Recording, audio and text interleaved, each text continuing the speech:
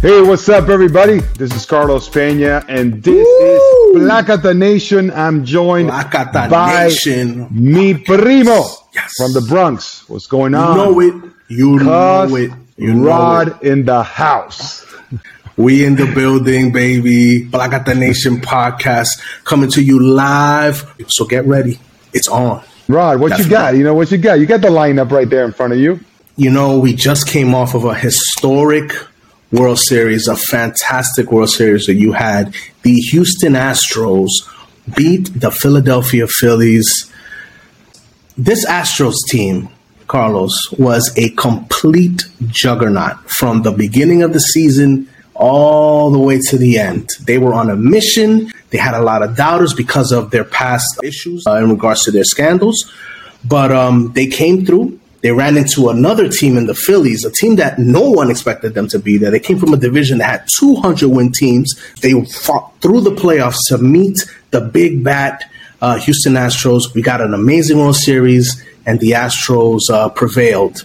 Carlos, I need your thoughts, man. What do you think about the Houston Astros? They did it. They silenced a lot of haters out there. Well, you know, they had a lot to prove, but they went out there and had a great season. They were dominant the entire year on that American League West, absolutely dominating everybody, and they held that lead for a long time, first place, winning over 100 games, 106 to be exact. In comparison to the Philadelphia Phillies, their trajectory was totally different, winning only 86 games. Now, a very capable team. Perhaps there were some questions about their pitching at the beginning of the year. They were able to tighten that up towards the end of the season. And yes, kind of sneak in to the postseason. The talent is evident. No doubt about it. There's talent in that ball club. Yeah. But that brings the question, you know, I mean, this is a new format in the postseason. But I have to say that I'm a little bit concerned with the fact that now teams are sneaking in, and these teams that were so dominant during the regular season are now getting challenged by teams that perhaps did not post as well during the year. And I'm afraid that the regular season is losing a little bit of power. Now, I think it's the perfect balance right now, but we have to be very careful that we don't take away a lot of weight when it comes to the importance of winning during the regular season. I agree with you 100%, but man, as a fan, as a baseball fan, the playoffs are awesome. I'm sorry, man. Like, you had the Mets. The Mets were a 101-win ball club. That's a team that I thought between them and the Braves, one of those two teams are going to come out and represent the National League in the World Series. They got eliminated in the freaking play-in game. That's insane. That was exciting. That's insane. I mean, the amount of fun. This was popcorn viewing. For baseball fans. Like, you watch those games. It was exciting. Listen, I get it. And, you know, Carlos, much due respect, 14-year pro, you've played baseball for pretty much your entire life at the highest level. And I understand. I know it hurts. You play 162 games, but come on, man. Let's be 100% real here. That was fun. That was fun because it was unexpected. It was a total crapshoot. Man, I am with you. It was so much fun to watch. All I'm saying is that we need to watch out that we don't water down the importance of the regular season and the importance of actually winning a division. You know, yes, I'm all for it. Look, there's going to be teams now that at the trade deadline, they're going to make different choices simply because 86 wins to get you into the postseason. And we know that as soon as you get to the postseason, then it's all game. Anything can happen because it's all about who gets hot at the right moment. Unfortunately for the Mets, that didn't work out. Unfortunately for the Atlanta Braves, that didn't work out. Both of those teams won 101 games during the regular season, and they were out quickly. What about the Dodgers? The Dodgers. Exactly. 111 wins. 111 wins, and they get eliminated by a team that had 89 wins during the regular season. And you're like, okay, that is a lot of fun. Don't get me wrong, because it is a lot of fun. I love to see the Titan being knocked down by maybe the lesser team that takes advantage of the opportunity, right? Because isn't that what it's all about? Like, hey, as soon as there's an opportunity, you seize it and you take advantage of it. So it's an interesting 100%. Let me challenge you. I talked about how March Madness for college basketball, I love it. It's exciting because you never know what could happen. You can have those Cinderella teams come out of nowhere. We kind of had that with the Phillies. And one of the things about these types of playoffs, especially like I said, I go to March Madness, they love fans love seeing, like you said, the Cinderella slay the dragon. That little team that comes out of nowhere to beat the big teams.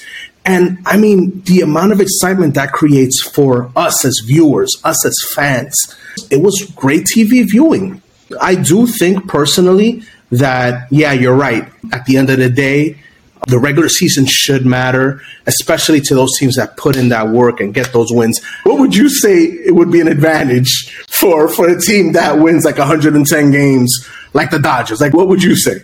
Well, I mean, I'm not sitting here trying to like make new rules or anything like that, but I mean, even home field advantage, which is precisely what that's designed to do. It's like, hey, if you have a better record, you're going to get home field advantage. It's going to be difficult. It is more difficult to play on the road than it is at home. It is. I mean, as a player, I could tell you that personally. Just simply being in your own bed is an advantage. Okay, so is that enough? I just don't think that's enough. Now, going beyond that, like what could be done? Like, you're going to give the team with a better record 2-0 lead in every single game? Is that too much? You know what I'm saying? Like, now we're getting silly. All I'm saying is this, Rod. All I'm saying is that we cannot go any further. I think this 12-team format is absolutely perfect, where it kind of satisfies the need of the consumer, of the fan that's watching, of seeing that Cinderella story develop. Yeah. And that smaller team, maybe small market team. We cannot call Philadelphia a small market team. Yeah. Do not get it twisted. Okay. No, I'm not saying that. But no, everyone wants to see that small market team, like the Guardians, take out a team like the Yankees. Yeah. And they almost did. They came close. So, very close. Now, that would have been a crazy story. Yeah.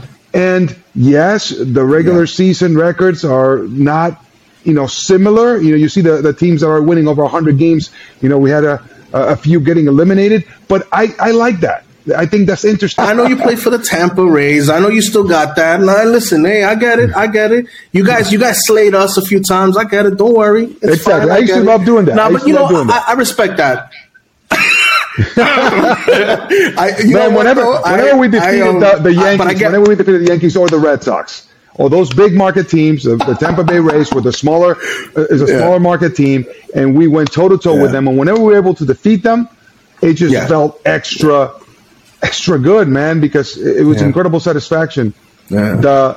David defeating Goliath, analogy and story. Yeah, I love that. So yes, 100%. No, that's why it was so much fun to watch. You're 100% right on that. And this year.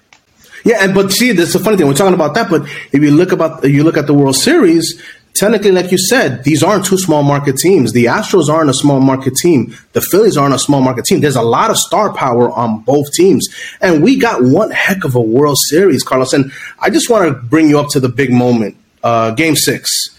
Yordan Alvarez, the Cuban crusher, my man, came up huge with a massive home run off of Alvarado. We had talked about this. Carlos, I need your thoughts on that move. Robbie Thompson taking out Zach Wheeler. Was that the right move? I really cringed when I saw him take out Wheeler. And look, I'm not doing this in retrospect. At the moment, when I saw him walk out, I said, do not take Wheeler out. He was actually looking very good, pitching well, pitching inside effectively, elevating the fastball. I did not see anything going wrong on Wheeler's side. I would have let him ride. No. Then you're like, oh, let's play matchup. Yeah. Lefty versus lefties. Keep this in mind, Rod. All right, listen. Alvarez hits lefties, so we're going to talk about batting average, hits lefties better than righties. All right? Yes, the slugging percentage from Alvarez versus righties is slightly higher. The OPS is slightly higher. But he is perfectly comfortable going lefty versus lefty. Another thing I'll say is, now that Alvarado is in, he made the pitch, the fastball. He threw it in the worst spot, which was middle away, a little bit, the lower part of the zone. That is Alvarez nitro zone. All right, he crushes those pitches there. That's his wheelhouse. It's his wheelhouse. So to lose Game 6, this is not why they lost the World Series. Don't get me wrong. But Game 6 was lost in that particular moment. Yeah, it was 100 miles per hour. Very difficult to hit. Okay? But it was pitched, thrown at the worst spot you could possibly throw it against Alvarez. and Alvarez just went placata on it. Straight away center field, 450 foot. That was an absolute missile. I saw this live. I couldn't believe it. He crushed that baseball. Placata Nation, you want to know what Placata is? Go to Game 6 of that game and go look at what Yordan Alvarez did. So if I'm Thompson, I just crushed it. I don't think that was the right move.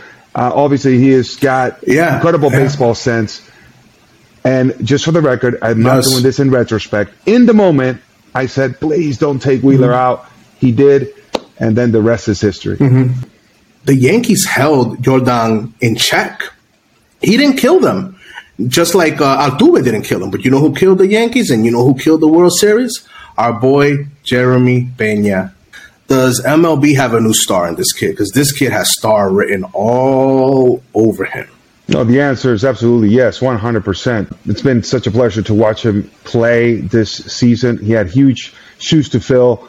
Carlos Correa leaving the Astros, and now here comes this kid from the University of Maine. By the way, I relate a lot to his story because he came very young from the Dominican Republic to the United States and grew up in the Northeast over there in New England, Rhode Island.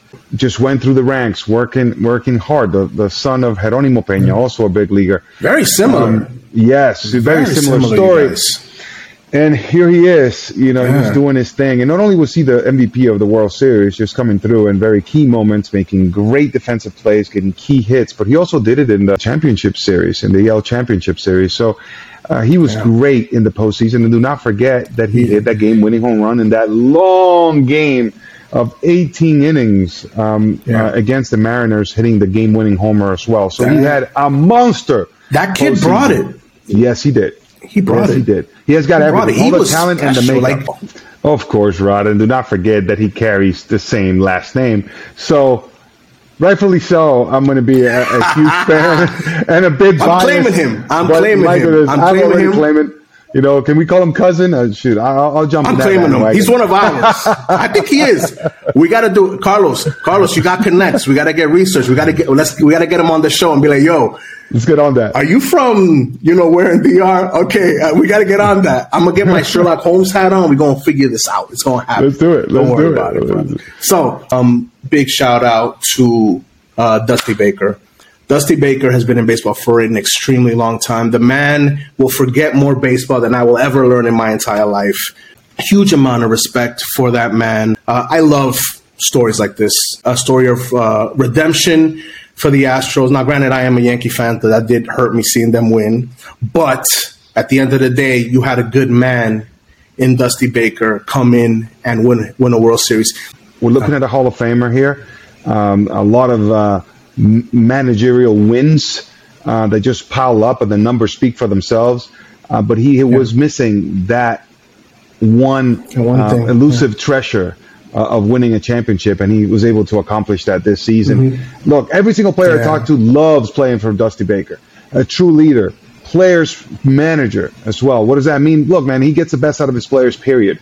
Okay, and taking over, inheriting so much difficulty, a team that was going through some struggles inside that clubhouse, and seemingly, I'll say seemingly, seamless, because I know it was not that easy. He seems to bring that ball club together, and all of a sudden they go out there and they're firing in all cylinders, and they dominate all season, and then finally are able to just cap it off at the end with a championship.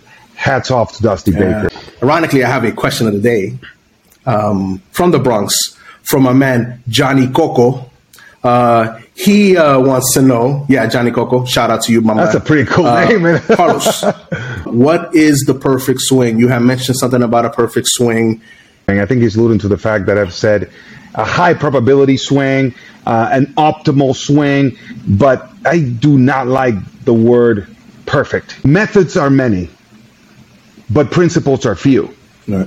In hitting, a perfect swing really does not exist. Being on time, that is important. 100% timing is important, because when you are on time, then your biomechanics will be optimized, because there's nothing that you have to do to adjust your movement to fit in your movements, because you have time to make sure that you execute them. Timing, number one principle. all I hear is about analytics, and I hear about exit velocity and launch angle. Does that even matter? Like, where does that come in?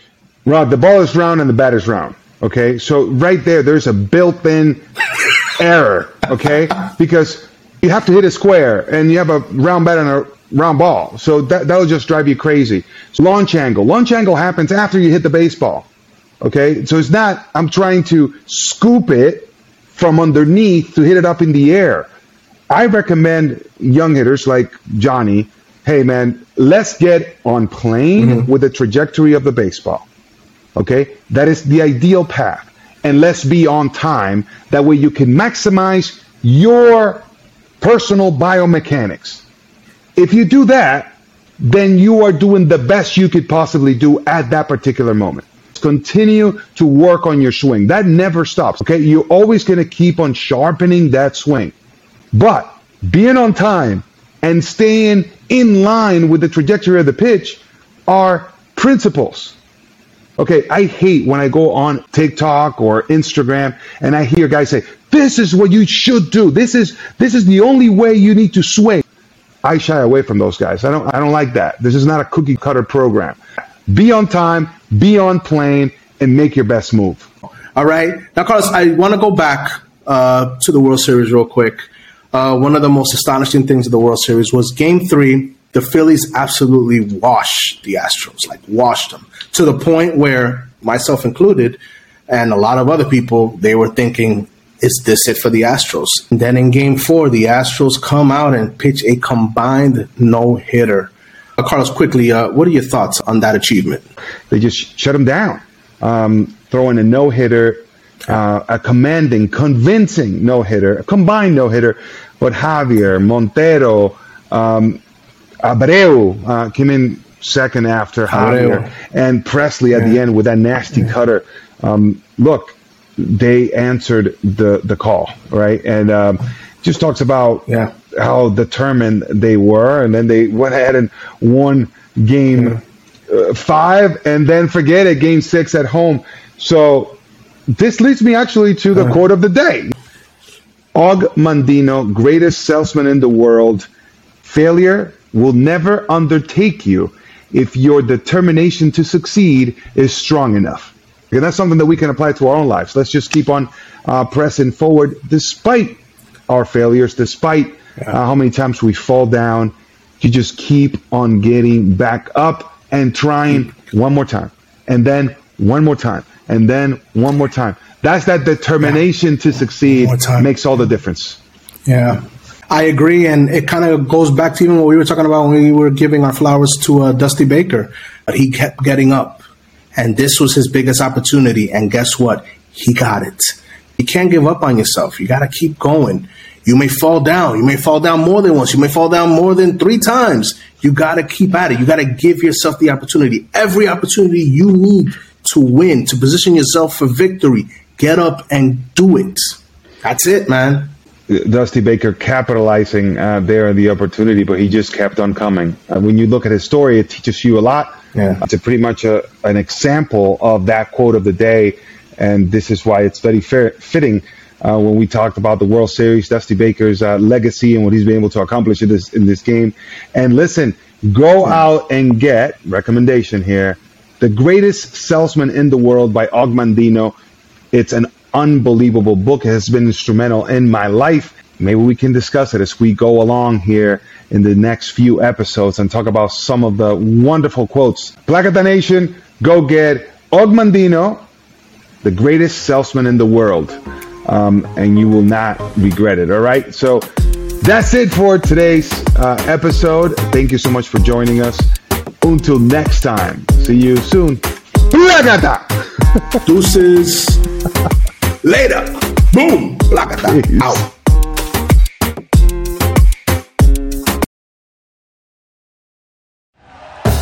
Thank you for listening to Believe.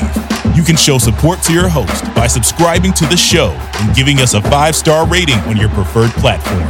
Check us out at Believe.com and search for BLEAV on YouTube.